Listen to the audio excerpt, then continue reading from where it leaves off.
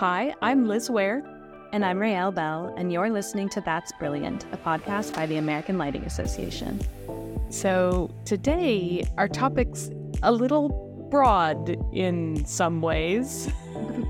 Yeah, it's not, as concise and focused as we've done for some of the past episodes. When you first reached out to Shirley, I think you kind of started the conversation, Liz, discussing there's a lot changing in lighting, and how can we build on that idea, and what do we need to know about what's changing, and how is it changing the way that we need to approach lighting our homes and the spaces around us?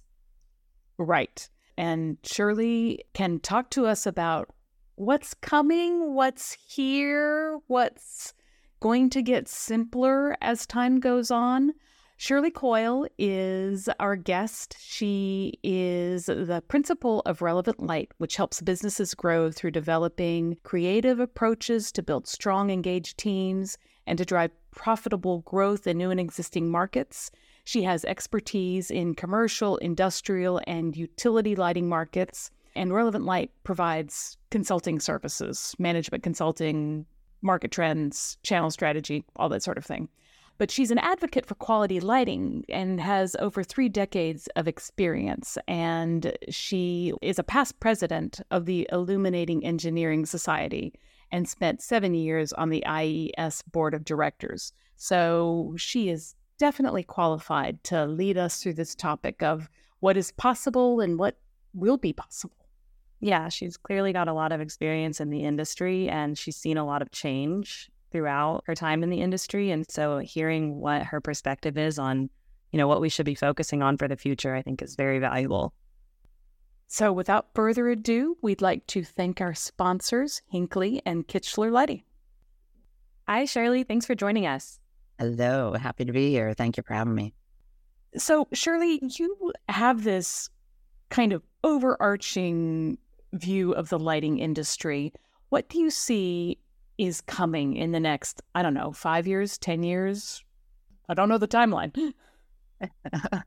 Some things move faster than we expect, and other things have taken a lot longer. I think one of the big things is sort of the impact of light on human health.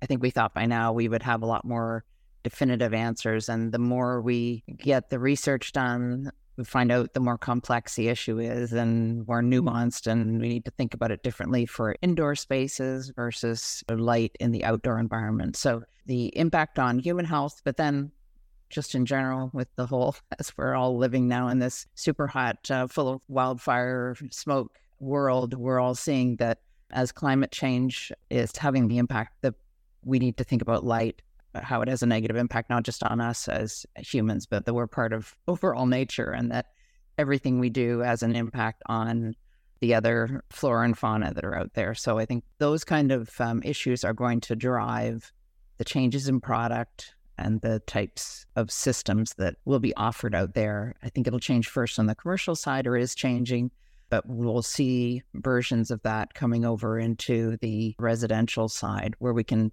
take advantage of some of the technology, whether it's better dimmability, less flicker, having sensors built in. Hopefully we'll get better and better so that these things are just features that, we accept right now on our smartphones, that the apps get better and better and there's more they can do. I would see lighting being sort of more of in the long run, a delivered product that offers you, what color do you want it to be? How bright do you want it to be? How easy is it to manage in your own home space, which is often now a workspace as well.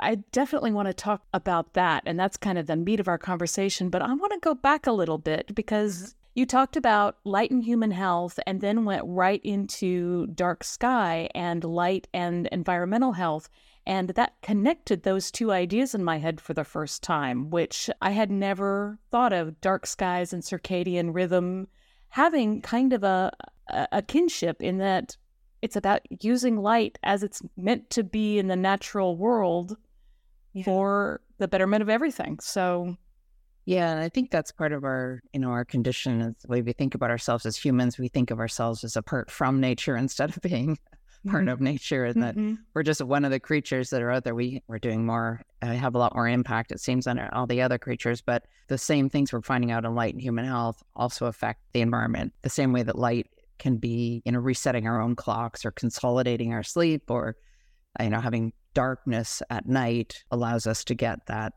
day-night signal, and we do better.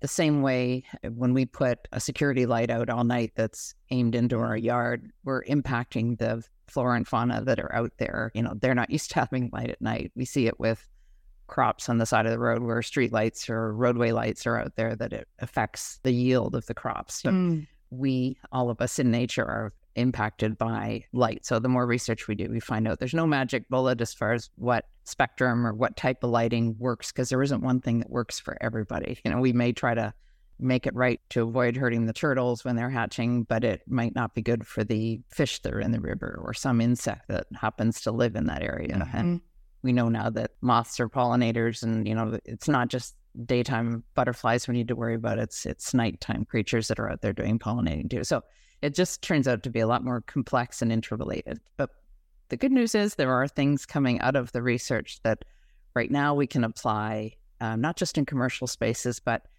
in our home spaces, whether they're strictly living spaces or in the spaces where we sleep at home. And then if we have a workspace now, which a lot more of us are working from home, where we need to think about having brighter light during the day than we would have just for being around in our houses when we weren't trying to work and keep ourselves alert in the morning. So I think there are some positive things coming out of it already. It's just going to be a lot slower, I think, as far as having definitive answers on how would you do this in all spaces. But we have some things right now that we could guide people on for what to think about for lighting for your home spaces right now on those issues with light and human health too. And just a little public service announcement. We go back in the feed on the podcast. We cover some of those topics. So you talk about it being a very nuanced thing and that many different things affect it. Yeah, one of the things we talked about in our Circadian Rhythm podcast was the light being at the level of your eye. So it enters your eye and the way it reflects off of the different colored surfaces around it, all this sort of thing. And that kind of brings us back to the systems approach of lighting, right, where all these factors are so much more complicated than, even your average lighting designer really considers. Yes, absolutely. All of our lighting professionals, whether they're lighting designers or consulting engineers, are struggling with this same thing. Well, what are the things? In the good old days, we had just a little chart that said, this is how many foot candles you need. And it was seemed pretty straightforward, and it was, but it wasn't very meaningful because that's not actually what we see. And we know a lot better now, but because it's so complex, we're trying to be as cautious as possible with, the recommendations say that the IES, Illuminating Engineering Society, gives for use of these things. But it is a very complex mix of the dose you get during the day. What's your pattern over the day? Are you getting a lot of light in the morning or not very much in the morning? And then you're right at the eye. So there are a lot of things. So I think controls, the kind of system things we mentioned, where you at some point will have built-in sensors and, there may be something that's measuring, those kinds of things we can see in the future, because it is kind of about consuming light all day long and what's our history. And we should be aware of that. Most of us are not very aware of that. And so we know the general things. We need brighter days and darker nights. So, how do we do that? That's when someone's coming into your retail space and say, how are you using the space? What are you looking to do? What are the ages of the users? Anybody with special things they're doing in terms of their workspace or their visual needs? And then try to match up so that you can give them the best, most flexible experience possible, so that some hours of the day, a certain space might be a workspace, and then it might turn into the supper table, and then it might be somebody doing homework. Right. So I think that's where the systems approach can help us, as long as we finesse it so it's not too complex. That's where the lighting fixture manufacturers really have to do their homework, because you can't expect for residential use that people are going to want to operate a big system. And I think the controls companies are getting better at coming up with wireless, simple systems, or at least on the surface, the interface, the user interface can be on your smartphone or on your tablet. Well, and simplicity was where kind of I wanted to go next, because in a self-serving way, this is good for lighting professionals because everything is so complicated, but I don't want to have to read a white paper to buy a lamp, for crying out loud. So what can we do with the controls to make it so that the controls can kind of do some of the math? Well, I agree. I think any of us who stood in the at our local big box hardware store and tried to select lamps, we thought we were going to solve all these issues with LED, and it's become more complex. And we recognize that some of the things we use, like for describing the color output or the spectrum of a lamp, we use CCT, which, correlated color temperature, which is just, it's a very blunt sort of description of how the source appears. It doesn't really even tell you about how it renders colors and that kind of thing. So we know we've got some work to do. We have a lot of really smart people that are working on that kind of stuff, but we haven't come up with a good replacement. So for now, that's what we're stuck with. The dimmability, and I think you guys have done a lot of good work on that. Just because something says it's dimmable doesn't mean it's going to do a nice job of dimming, right? So we want to be watching for flicker, that your listeners who are operating retail are checking the products to make sure, and the very simple flicker test of fan out your fingers and do this while the light is operating. If you see a multiple array of your fingers while you're going in front of the lamp, that's your flicker test that tells you there's flicker on the product. So hopefully as manufacturers, the manufacturers are getting better about that. As you dim down to the low end, we don't have flicker so that it's comfortable, because flicker isn't just an annoyance for a lot of people. It's a health issue. And especially if someone's had any kind of concussion or suffers from migraines. So there are some health issues with that as well. So I think it's still going to be complicated for a little while because we don't have the best descriptors. I think the onus really is on manufacturers. We have to tighten up the parameters so that products are smoothly dimmable down to a low level. When they're on controls, they're still going to have a nice quality of light, but then be able to build in some of these changes of warmer to cooler so that you could put products that you don't have to choose which CCT you want. We should be able to offer that something can change from warm to a cooler source without having to have different products or do something really complex in the dimming system. So we're talking a lot about, the future and where things are going. So you do a lot of work in the commercial space. Are there things that are already happening in the commercial spaces for lighting and health, or just lighting systems that maybe haven't made their way into residential, or at least commonplace residential lighting, that you think are going to in the future? The biggest uptake so far in terms of light and human health would probably be in the retail setting for preset scenes where you can have pre-programmed settings. So say in a classroom or in a healthcare facility where you might have things programmed already so that it's very simple user interface with maybe 4 buttons. I think we're going to get to that on interfaces like an iPad or some kind of tablet, that you'd be able to have simple versions of that for home lighting. The challenge, I think, is that light fixtures that are being sold to residential aren't necessarily intended to all coordinate together. So when you try to put them over onto a system, I don't know that people think about them that way. Looking at sort of architecturally what you want interesting in a home setting, I think as we learn and can pass on more information about the importance of lighting in the home setting for our own health and success in working, it'll become more important to people to think about how those things are controlled together. What's the current status? I've heard rumblings of this before. I don't know how many people are working on it, but a common language for controls and smart lighting to all speak so that you can buy any control and it'll work with any light.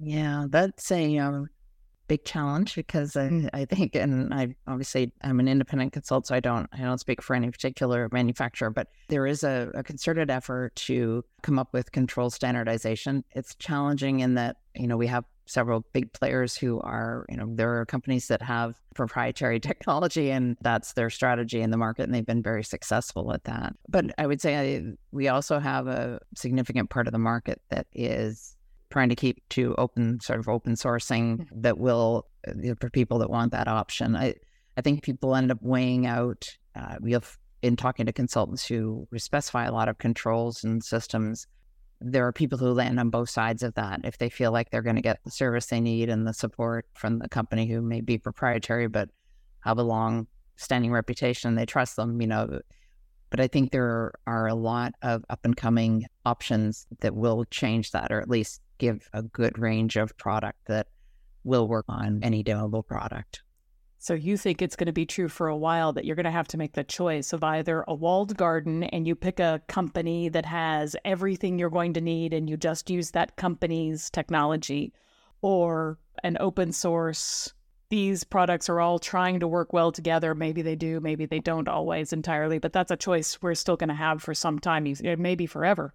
That's certainly what I'm hearing from, and I don't specify controls myself. It's not my area of expertise, but that is what I hear from those who do specify control systems, and that still is. And I think we're getting better and better at writing the narrative. What do you want the system to accomplish? The controls narrative that needs to be done first. So yeah, it's a complex process, but I think at the simplest level, it's very similar to just picking out what lighting we want for our homes, is that thinking about how you're using the spaces. It will become more prevalent in homes and multi-res that everything is on controls so that you can dim, because we're learning more and more both that we'll need times of day when you need a lot more light than we used to have. So say in the morning time frames that we need to get the intensity up for alertness, and especially people working at home, and then be able to dim down. So I believe that going forward, we will see almost all lighting on some sort of control. So it can be not only for intensity to go up and to go down, but to change the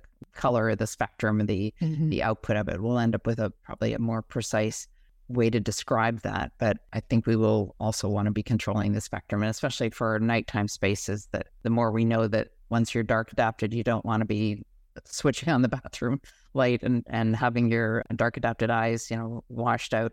Instead, what we see in some of the high-end hotels, that kind of thing, where there's just a little bit of red light under your bed, or as you head to the bathroom, a sensor will automatically turn on low-level lighting. And I think we'll see more of those things reflected in everybody's home, because it could make such a difference in how people perform if they're not disrupted and can get back to sleep more quickly and not have a fall in the night, that kind of thing. So I think there are lots of great things happening in the commercial side that will provide benefits for the retail side of the business as well.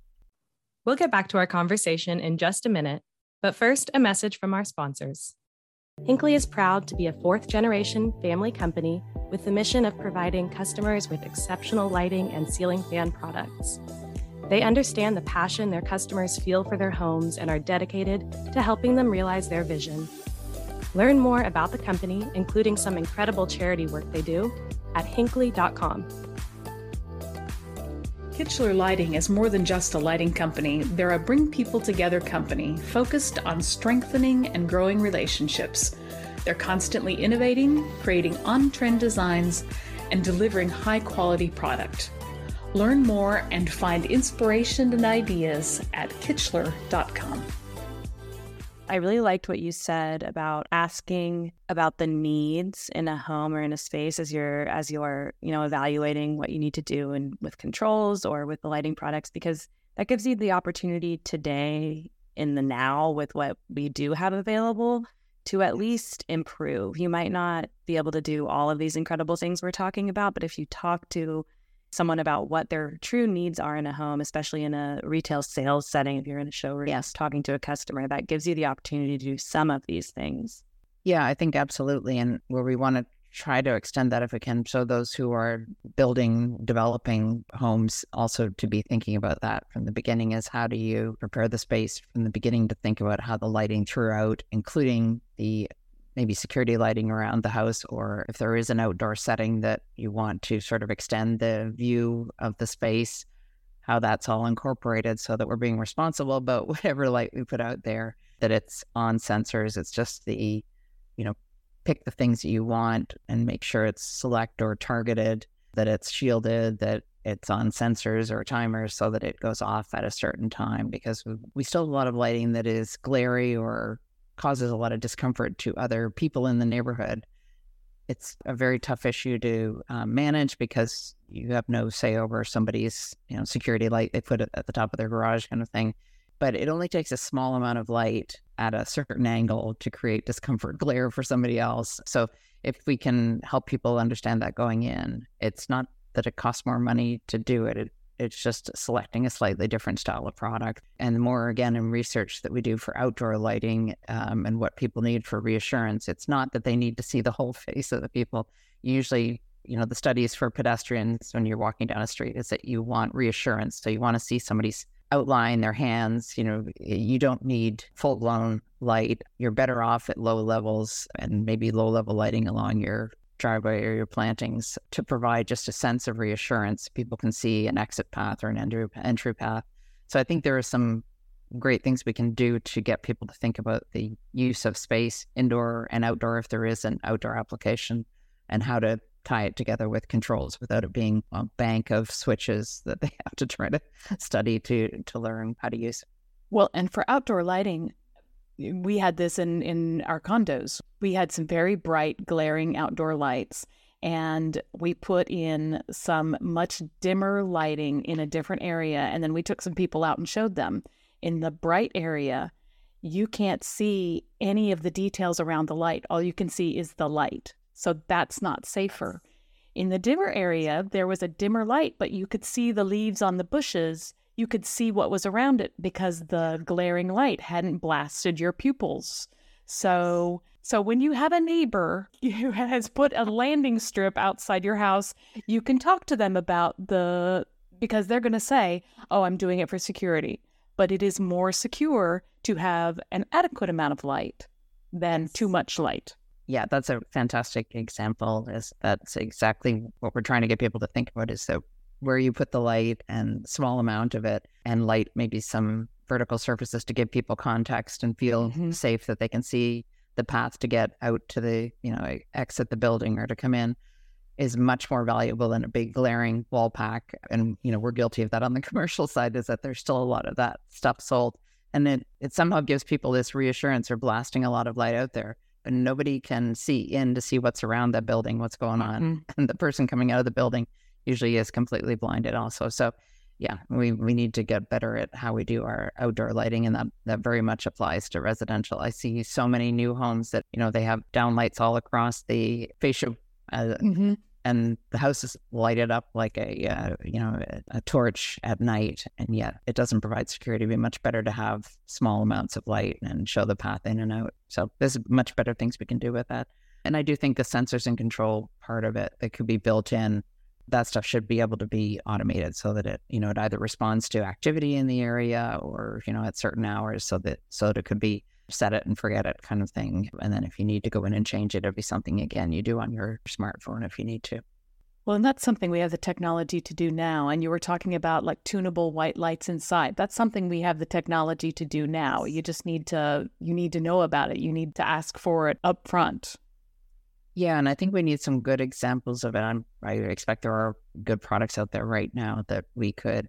One of the things that in the time I worked a lot of years with manufacturers, the tendency is to try to keep your number of SKUs down. The more we can incorporate and have any of the products do this, warm to cool kind of thing, there's more sophistication being built into the semiconductors and the controls and the sensors. So I think we can get there. Initially, it was really expensive to offer these changeable spectrums and that kind of thing. But I think we also thought we were going to find the perfect, what's the combination of wavelengths that is perfect and will not disturb anything. And the ecologists that we have working on our committees who are bringing the research are more and more telling us, as I mentioned, that you can find something that's disrupted by whatever we're trying to use. So, but we'll probably find for humans inside, where we're worried about human activity. The other thing is just thinking about every place that we are adding light as humans. Sometimes there's a fair movement to talk about it as artificial light. And I always like to remind people it's not artificial. There's nothing artificial. It is physics. It's still light, but it's human made or anthropogenic, if you want to call it in the same way that we're. Can we just call it electric light? That would be fine. It's not all created by electric, but I guess, that's natural versus electric, but it's not artificial. It's not fake light. It is light. It has the same kind of impacts on us. So we want people to be thinking wherever we're the ones introducing the light, that we be really cautious about it and careful about where we put it and how we use it. And there are a lot of beneficial reasons to use light inside spaces. We need that. We're living now so much of our lives indoors in much lower light levels than what we need, at least in the early part of the day. So if you can't get outside for a walk, then at least we need some way in the indoor spaces. If people are working there or sleeping and they're not sleeping there, if they're studying, or then we need to think about how to get higher light levels in the early part of the day, and then try to go again for warmer and less light as we get later in the day. And then there's the other thing, stay off your screens in the last couple of hours, which is hard to do these days. It seems like the takeaways kind of some of the key takeaways that I've gotten from this conversation is thinking of light as a system for humans in your spaces, but then also in the ecosystem of our lives. And it's so cool that, we're getting more and more technology driven and more technical with the lighting products, but we're also focusing more and more on nature and natural life. And I love that kind of juxtaposition, but how it's coming together. Yeah, it is. I agree. I think the important part is us realizing that we're part of all this, and what we do has an impact on the others that we're sharing nature with. But that it's not just technology we're bringing in here. We're having an impact on our own physiology and our behavior. So the more we learn about the impact of light on the human systems, there are so many different impacts that we want to be, as I said, cautious about how we use it. But we know right now there are things we can do to help ourselves out, both for having a more successful daytime, but also the benefit of a darker night as well, whether it's inside the house or light from the outside environment coming in. Thank you so much for taking the time to come and talk to us. This has been a great conversation. You're very welcome. I enjoyed it thoroughly. Hope these thoughts provide some kind of, I want people to think about the ways that we can do this better. It's not just about the technology. It should be getting better results in how people are feeling in their spaces at home, whether they're working at home or living, but thinking about the activities and how it changes through the day, our consumption of light, and the impact that we're having on ourselves and our families. Absolutely. I think it will. I really appreciate it. He has a lot of interesting perspective on what is, coming in the future of the industry, especially being in the commercial side and, seeing what's going on there. And as we know, things change there before they hit the residential market necessarily.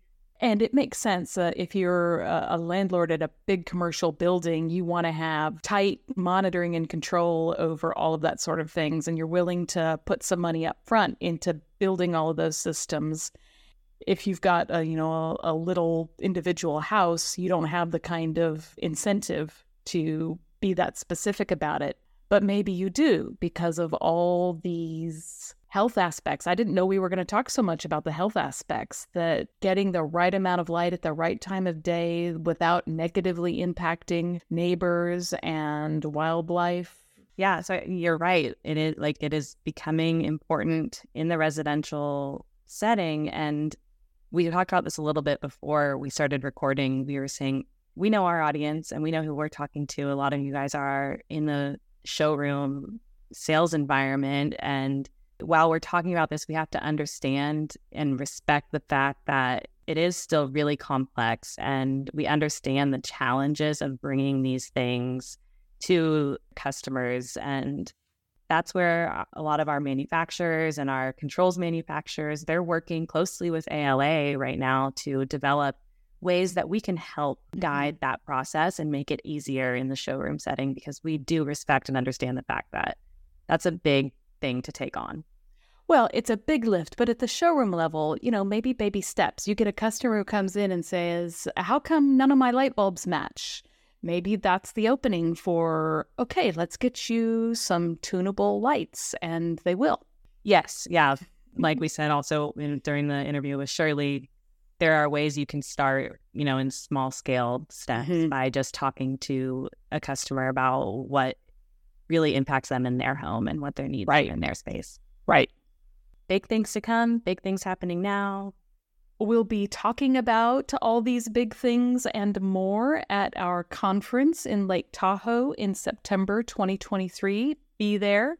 Yes, you can register and learn more about all of the speakers and events happening during the conference online at alaconference.com. We hope to see you there. And thanks again to our sponsors, Hinckley & Kitchler Lighting. Stay brilliant.